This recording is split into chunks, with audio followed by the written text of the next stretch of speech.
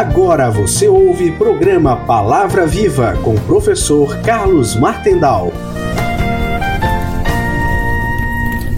Nossa saudação cordial e fraterna a você que acompanha a Palavra Viva pela Rádio Divino Oleiro FM de Balneário Camboriú, Rádio Conceição FM de Itajaí, Rádio Tubá de Tubarão e pelos serviços de streaming de áudio.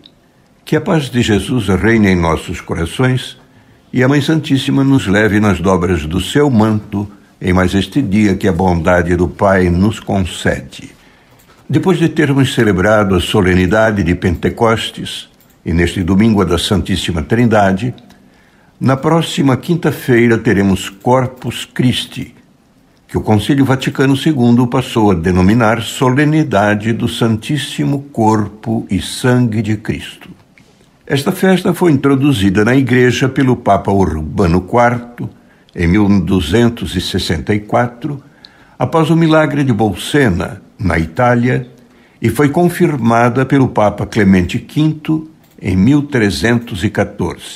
Esse milagre de Bolsena ocorreu em 1263. Naquele tempo, o Papa Urbano IV residia com seus irmãos cardeais em Orvieto. Havia ali um padre alemão que se mostrava fiel em todas as coisas de Deus, mas tinha muitas dúvidas quanto à Eucaristia.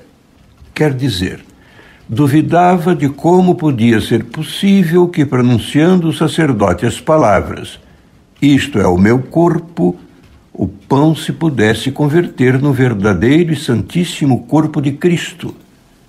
E ao pronunciar estas outras palavras, "Este é o meu sangue", o vinho se transformasse em sangue.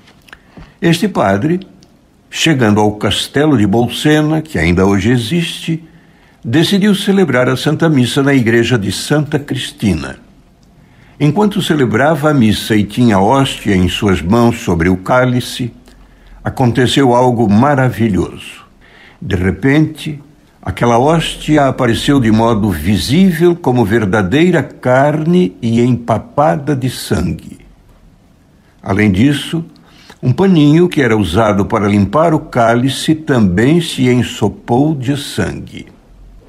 Ante esse milagre, o padre, que antes duvidava e agora confirmado na fé, se surpreendeu e decidiu esconder tudo debaixo do corporal. O corporal é um pano quadrado de linho sobre o qual se colocam a patena e o cálice durante a missa. Cada gota de sangue que brotava, tingindo o corporal sagrado, deixava impressa a imagem de um homem. Vendo isso, o sacerdote, assustado, deixou de celebrar naquele momento, pois não teve a ousadia de continuar.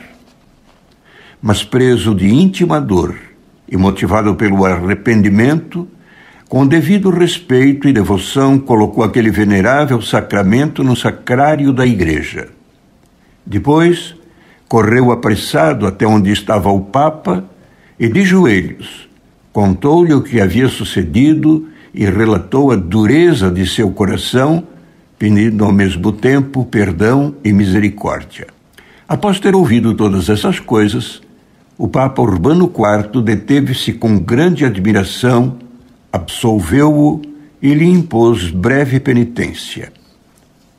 O sumo pontífice ajoelhou-se, tomou aquele admirável sacramento em suas mãos e o levou, com hinos e cantos, à igreja de Orvieto e o colocou honrosamente no tabernáculo.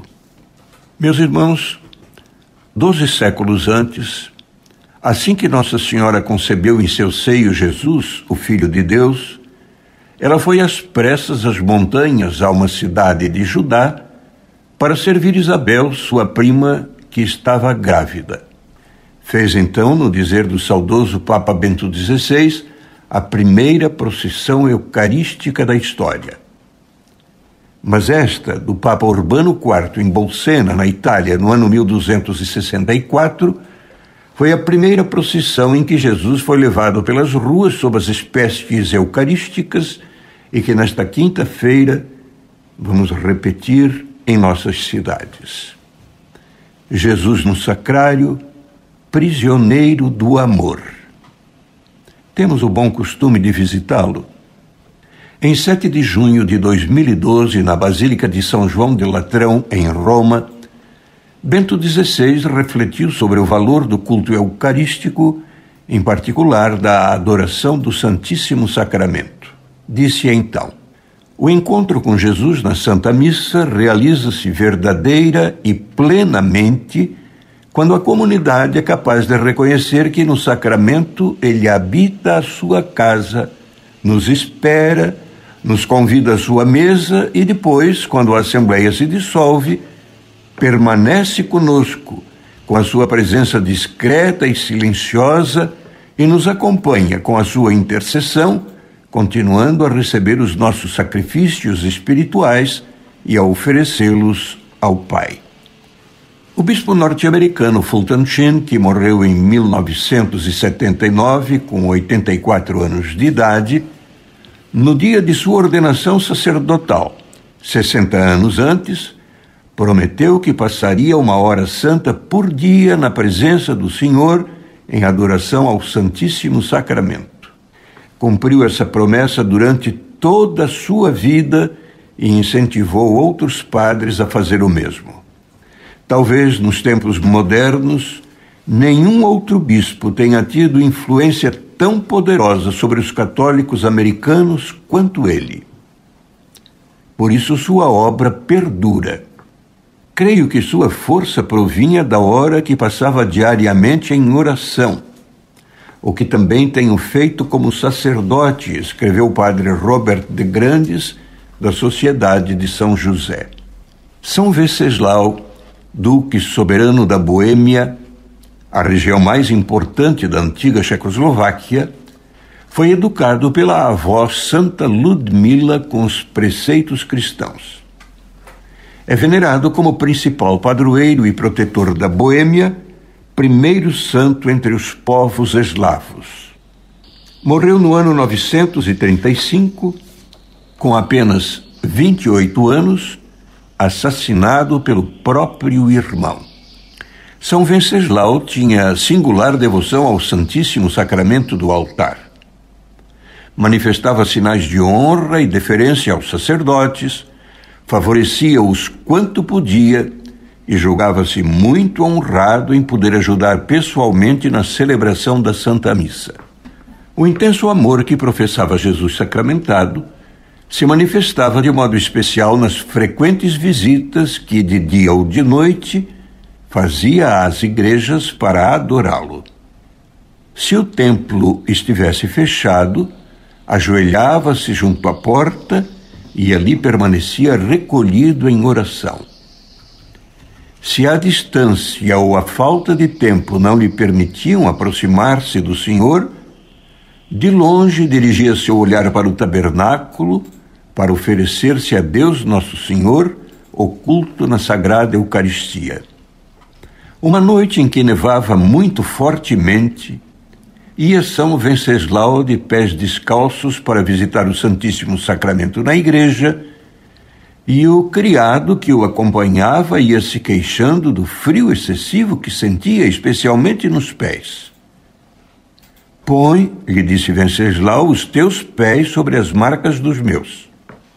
O acompanhante assim fez, e mal deu alguns passos, começou a sentir que do gelo pisado pelo Santo Duque saía um suave calor que maravilhosamente o aquecia. Esse prodígio fez o empregado entender quanto agradavam ao Senhor as visitas que Venceslau lhe fazia no Santíssimo Sacramento. Meus irmãos, nós não precisamos andar descalços no gelo, nem há necessidade de ser à noite ou de madrugada, mas bem que poderíamos nos esforçar um pouquinho e ir mais vezes, com mais frequência, ao encontro de Jesus no sacrário.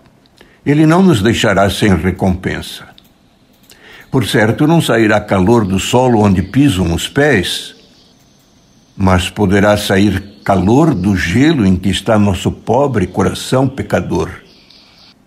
Em 19 de junho de 2003, solenidade de Corpus Christi, encerrava-se o primeiro Congresso Eucarístico da Diocese de Setúbal, em Portugal, com o tema Jesus Cristo, Pão Vivo descido do céu. Na ocasião, o Papa São João Paulo II enviou ao bispo local uma belíssima carta, da qual vamos reproduzir trecho. Foi por nós, homens, e para nossa salvação que desceu dos céus. Não te admires, pois, se Jesus não tem onde reclinar a cabeça. Desceu dos céus. Nem penses que é impossível ele parar junto de ti, pedindo: preciso ficar em tua casa. Foi por ti e para a tua salvação que ele desceu dos céus. Para ele, tu és único. Consegue identificar-te no meio de uma multidão. E se és único para Jesus, por que has de esconder-te atrás da multidão? Quando falhas ao encontro com ele, deixando de rezar, ou quando não sais a recebê-lo na missa de domingo, nunca te desculpes dizendo: os outros também não vão. Isso é uma ofensa ao amor, porque Jesus veio para ti. O amor não tolera as distâncias e suporta mal as ausências. Por isso Jesus inventou a Eucaristia, onde a sua proximidade a cada um de nós excede toda a imaginação possível. No livro do Apocalipse, capítulo 3, versículo 20, Jesus diz: Eis que estou à porta e bato. Se alguém ouvir a minha voz e abrir a porta, entrarei em sua casa e cearei com ele e ele comigo. Abre o coração a Cristo. Não faltes ao banquete eucarístico. É obrigação dos fiéis cristãos participar na divina liturgia nos domingos e dias de festa e de receber a Eucaristia ao menos uma vez em cada ano, se possível no tempo pascal, preparados pelo sacramento da reconciliação. Mas a Igreja recomenda-lhes vivamente que recebam a Eucaristia aos domingos e dias de festa, ou ainda muitas vezes, mesmo todos os dias. Imita Zaqueu, que o recebeu cheio de alegria.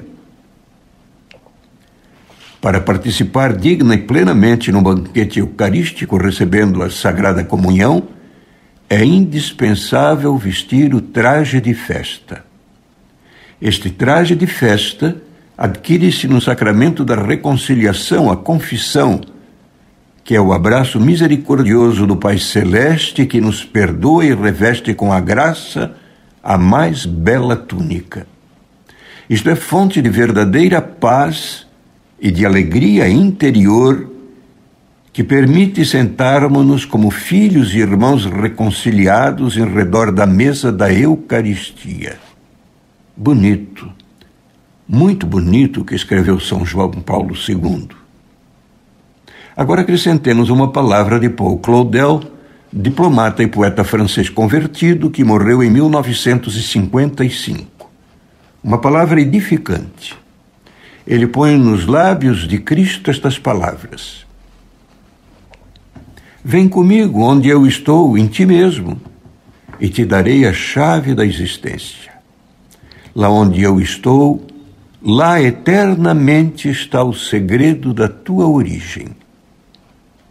Onde estão as tuas mãos que não estejam as minhas? E os teus pés que não estejam pregados na mesma cruz? Morri e ressuscitei uma vez por todas. Estamos muito próximos um do outro. Como fazer para te separar de mim sem que tu me dilaceres o coração? Na missa de Corpus Christi, há uma sequência muito bonita composta por São Tomás de Aquino, sacerdote e doutor da Igreja falecida em 1274. Uma pequena parte desta sequência. Hoje a Igreja te convida ao pão vivo que dá vida, vem com ela celebrar. Este pão que o mundo o creia, por Jesus na Santa Ceia foi entregue aos que escolheu. Quão solene a festa, o dia que da Santa Eucaristia nos recorda a instituição. Faz-se carne o pão de trigo, faz-se sangue o vinho amigo, deve-o crer todo cristão. Pão e vinho, eis o que vemos, mas ao Cristo é que nós temos em tão ínfimos sinais. Alimento verdadeiro permanece o Cristo inteiro, quer no vinho, quer no pão. Amemos Jesus na Eucaristia. Amemos muito. Amemos profundamente. Como, por exemplo, Santo Inácio de Antioquia, um homem apaixonado por Cristo. Como bispo, foi muito amado e sua santidade contagiava a muitos. E por isso o prenderam e o condenaram às feras, por volta do ano 107. Nas suas 7 cartas está sua alma de pastor e de santo. Suas palavras, quando arrastado para o martírio, mostram-nos quem é Santo Inácio de Antioquia. Disse ele: deixe-me ser a comida das feras, pelas quais me será dado saborear Deus. Eu sou o trigo de Deus.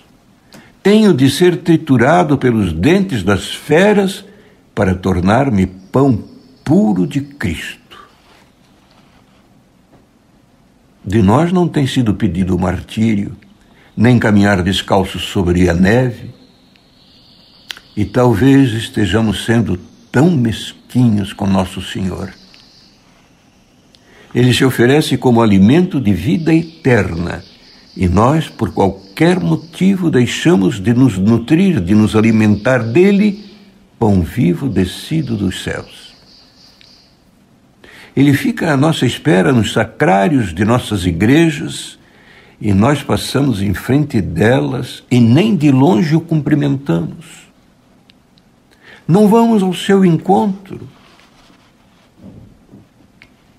E depois nos queixamos de estresse, de cansaço, de desânimo, e vai por aí afora. Santa Teresa de Calcutá, a querida Madre Teresa, foi uma mulher para os outros, especialmente para os mais pobres e abandonados, os miseráveis abandonados e esquecidos que encontrava nas ruas de Calcutá, na Índia. Um dia, ela estava em Milão, na Itália, participando de uma marcha de fé. Os jovens lhe perguntaram: Madre Teresa, de onde a senhora tira forças para esta inextinguível e generosa dedicação aos outros? Ela respondeu: da Eucaristia de cada dia. É como já escrevia o profeta Isaías, 6 séculos antes de Cristo, no capítulo 40, versículos 30 e 31 de seu livro, lá no Antigo Testamento. Até os adolescentes podem esgotar-se e jovens robustos podem cambalear, mas aqueles que contam com o Senhor renovam suas forças. Ele lhes dá asas de águia, correm sem se cansar, vão para a frente sem se fatigar. São Cirilo de Jerusalém foi bispo e doutor da Igreja, tendo morrido no ano 386. Escreveu em uma de suas catequeses: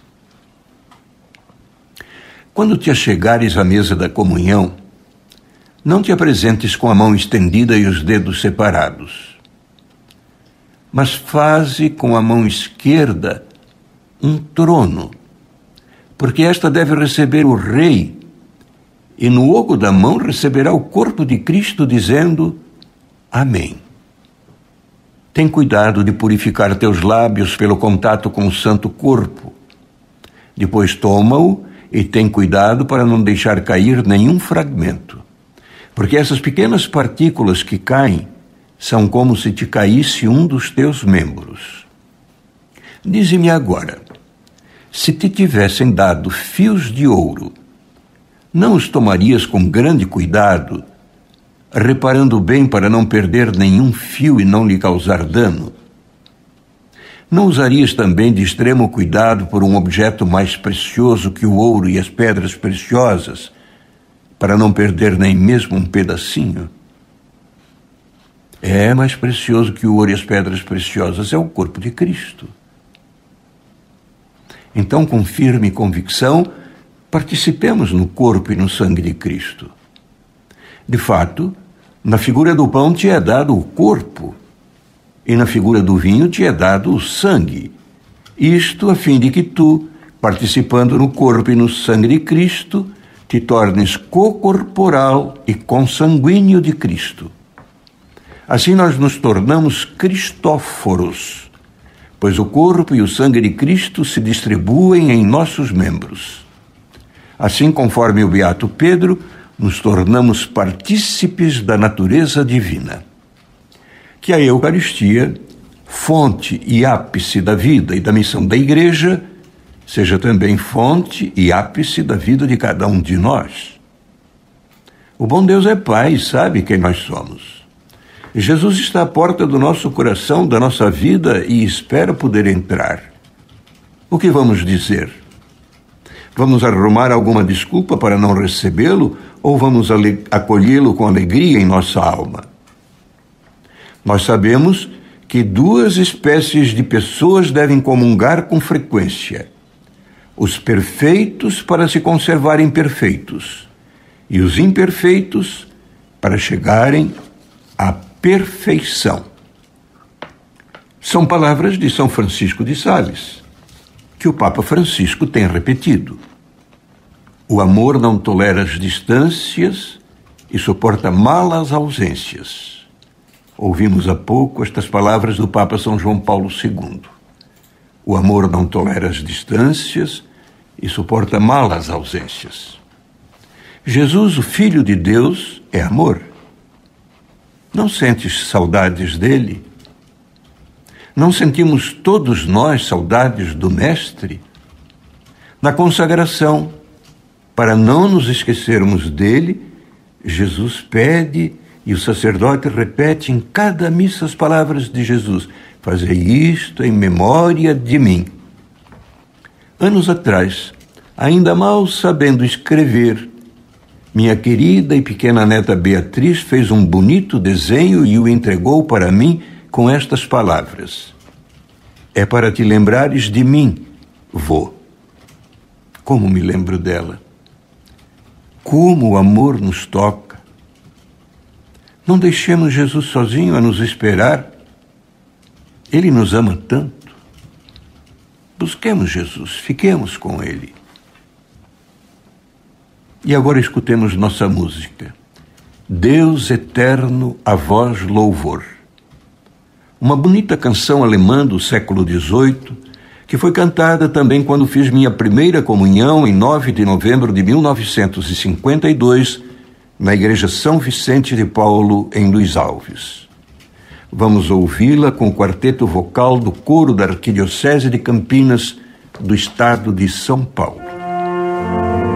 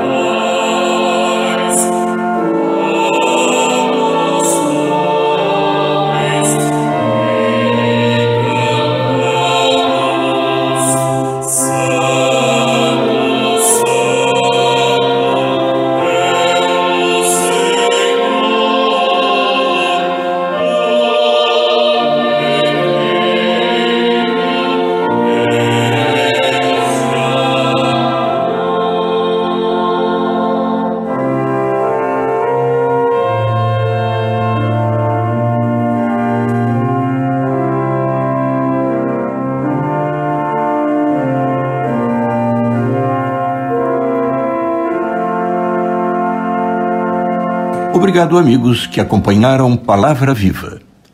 Até domingo que vem, às 16 horas, se Deus quiser. Encerramos o programa Palavra Viva com o professor Carlos Martendal.